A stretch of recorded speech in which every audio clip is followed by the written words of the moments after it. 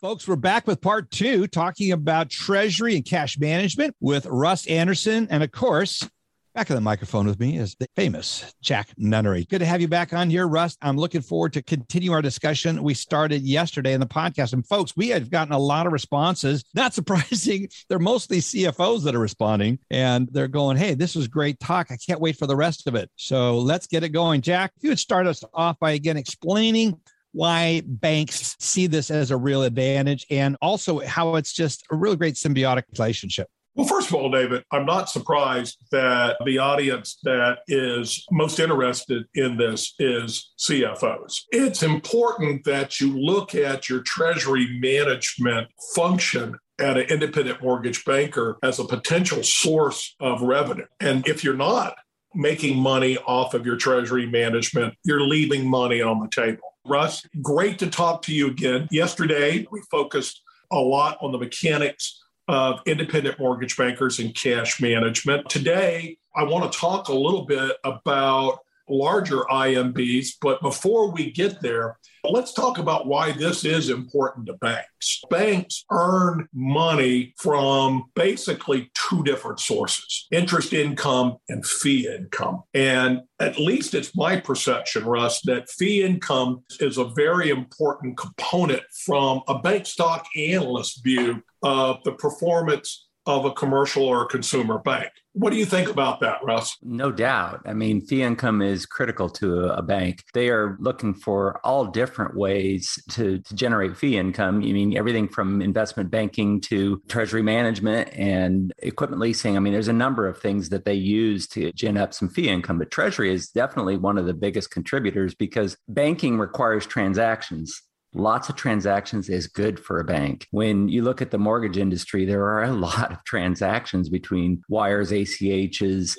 and all the money's in and money's out. So they love that from the independent mortgage banks where there's lots and lots of transactions, and that all generates fee revenue. Is it fair to say that stock analysts view fee income as more stable and recurring as compared to interest income? Yes, because fee income continues no matter what. When the economy goes down and loans aren't being made, I mean, let's face it, right now, most of the loans are being made in the real estate industry. And that's why it's so important right now. Most of the commercial industrial stuff isn't getting a lot of lending right now. So that's cyclical. And everybody knows mortgage business is cyclical too. But when you have any kind of downstroke on those things, then you're going to see less interest income. So that fee income is always there because there's always transactions. Russ, on the last podcast, you talked about mortgage banks need to view their banking relationship holistically.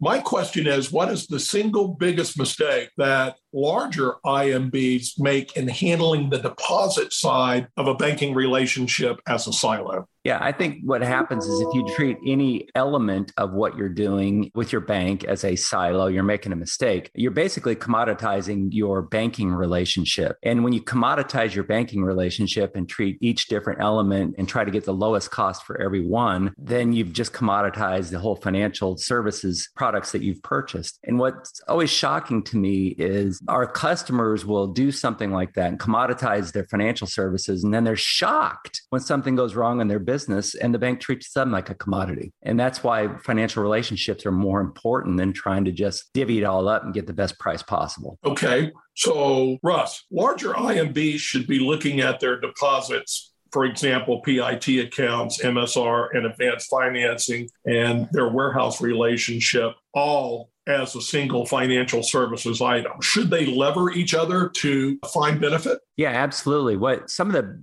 best clients that I've had got the full picture in mind when they would come to the bank. They would look at everything that they were doing from soup to nuts. They'd see their warehouse financing, their MSR financing, their advanced lines, and their deposits, including their P&I and T&I accounts as a single line item. So what they would end up doing is negotiate a price, if you will, across the board. One may be higher than they would have liked to have seen, but the other may be lower. than what they expected. So in the end, what they do is they price the entire relationship so that everybody's happy. They're getting the returns where they need to get the returns, and they're taking the hits where it's most comfortable to take the hits. But across the spectrum, they're getting exactly what they want. When you start divvying it up, you end up making everybody unhappy, basically. So you need to try to look at it as a single product within your financial services with that bank. Russ, I'd like to focus for a moment on the P&I and the T&I custodial accounts. Do you think that banks are familiar with seller servicer guidelines around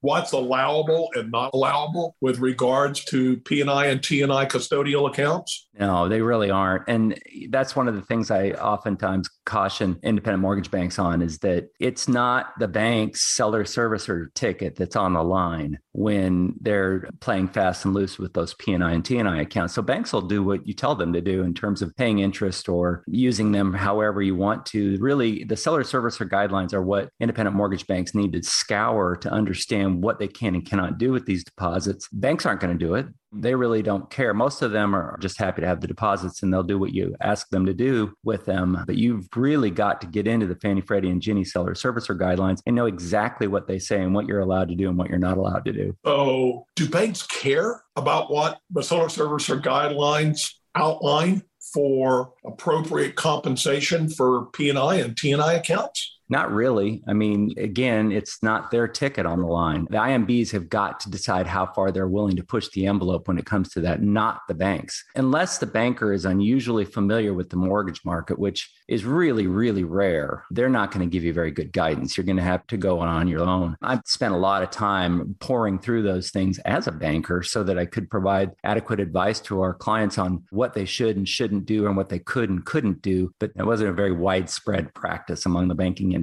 But I think that's part of what made our offering so good, is that it covered industry from the industry's perspective. Russ, not wanting to get deep into the seller servicer guidelines, but are there differences between regulations around GSE versus Ginnie Mae and then P&I versus T&I? Absolutely. Yeah, the Ginnie guidelines are pretty straightforward. I mean, they just basically say non-interest bearing accounts, period. Fannie and Freddie allow for the P&I accounts to earn interest on the IMBs can keep. The T&I, however, are subject to the laws of each individual state that the servicing occurs in. For example, California requires a 2% return on T&I accounts for their residents. I think there's 12 other states besides California that have specific guidelines. The scary part is there's a lot of states that are silent on the subject, which means they just have yet to speak on it. So you just have to be careful with that. Normally, the interest requirements that the states have put in place are pre-programmed into subservicing platforms or servicing software so that it will actually take care of it for most of them, but banks don't know any of that. So Russ, can you talk about some of the things that you've seen in the marketplace that were pushing the envelope on the seller servicer guidelines around these custodial accounts? I think our listeners would find that to be interesting to try to determine where that bright line is. Right. Well, I've seen tons of it, particularly in the Ginnie world, where people will push the envelope too far in trying to get returns for the monies that are under their control. I think everybody needs to keep in mind that the money is not theirs. It's technically consumer money. So when the regulators look at it, they look at it from that perspective.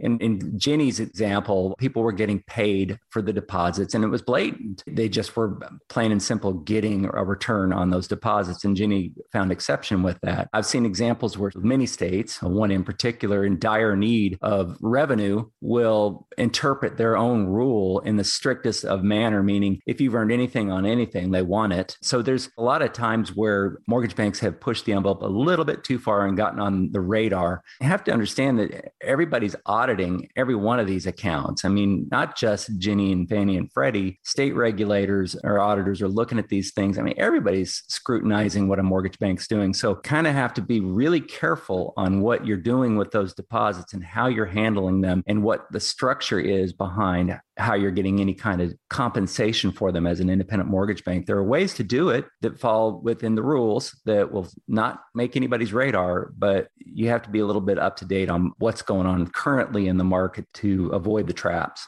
I think that's a really good point. I want to jump in on that question. I want you to expand on that. My concern is this. It's not the things that we know that get us. It's the things we don't know. It's oftentimes those blind spots. Your experience in working with so many independent mortgage bankers of all sizes, what's the number of individuals out there that this could bite based on your conversations in the past? It ranges. I'm telling you, I've seen huge companies who have zero concern over what they're getting for their deposits with the bank. I mean, if they get audited, they get audited. If they get fined, they get fined. Then I've also seen huge mortgage banks who are a bunch of nervous Nellies, basically. They really don't want to take a chance. And honestly, most of them are pretty circumspect about why. They don't want to put their ticket at risk. It's not worth it to them. They make their money on spread, on their volume. They don't make it on the edges with their deposit dollars. It doesn't make sense to take that bigger risk for that amount of money when you're running a mortgage bank.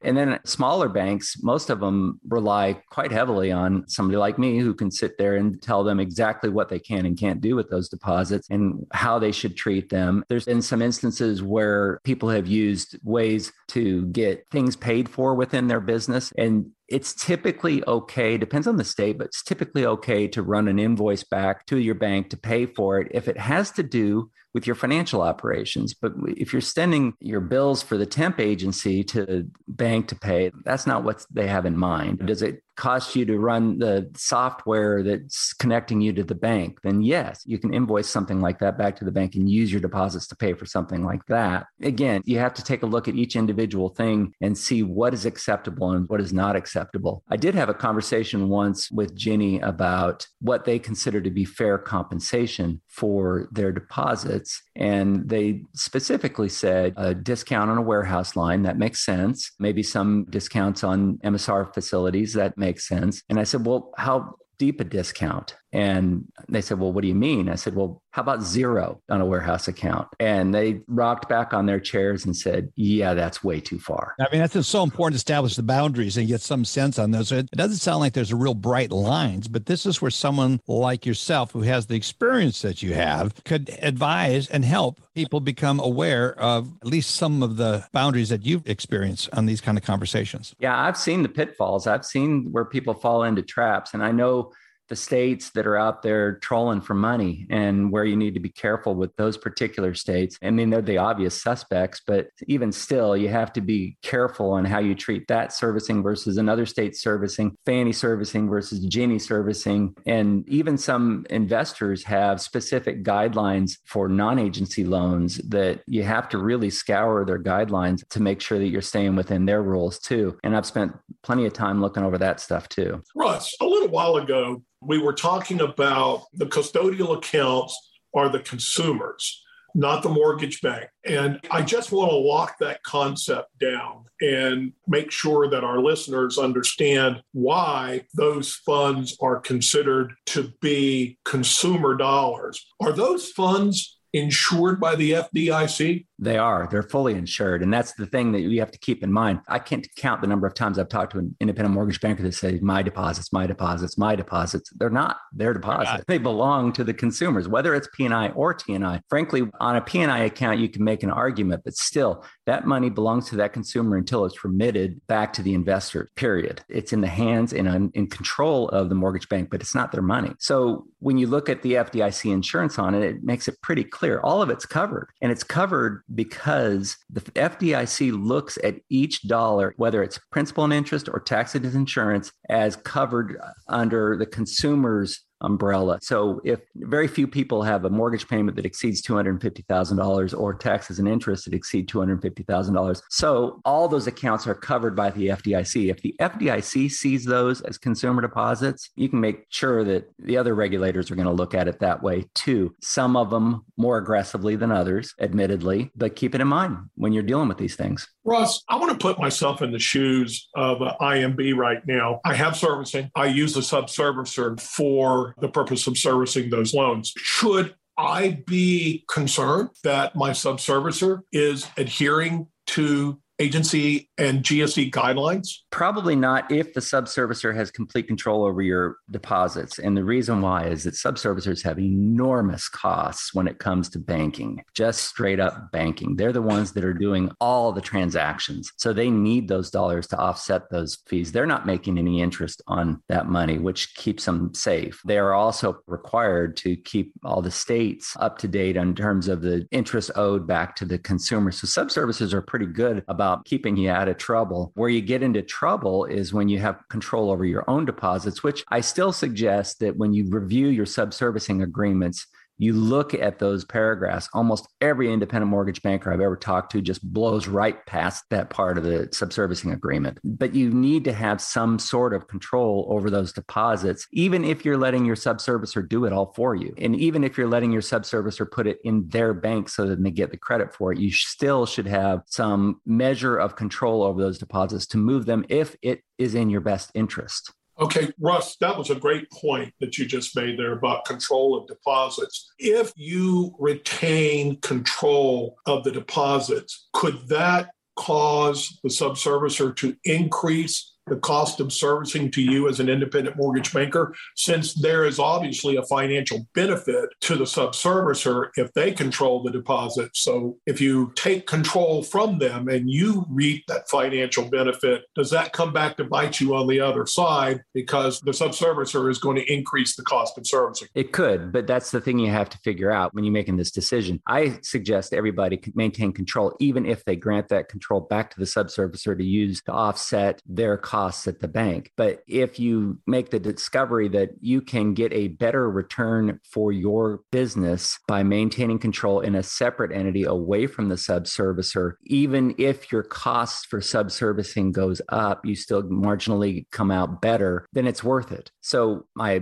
advice there would be to keep flexibility. If it makes more sense to reduce your subservicing costs with the deposits now, then do it. Later on down the road, that equation may flip and you may want to use those deposits to benefit the business in a different way. David, do you have any other questions? As we wrap up this discussion, and Jack, you've had some great questions. I love some of your responses. Obviously, the two of you have worked together, so you're trying to educate our listeners as we go back and forth. And I just love the fact that you have that strong relationship and a previous working relationship. You saw a lot of circumstances. We've covered a lot of material here today, Russ and Jack. But what have we not covered, Russ, that you think is important that our listeners understand or hear? Well, I think what's most important is to reiterate, read the seller servicer guidelines and read your subservicing agreements. Those things have traps in them. That's the one thing that I did offer up that I don't think there's another banker out there that did it, would actually offer to review your subservicing agreement for you so that you would understand what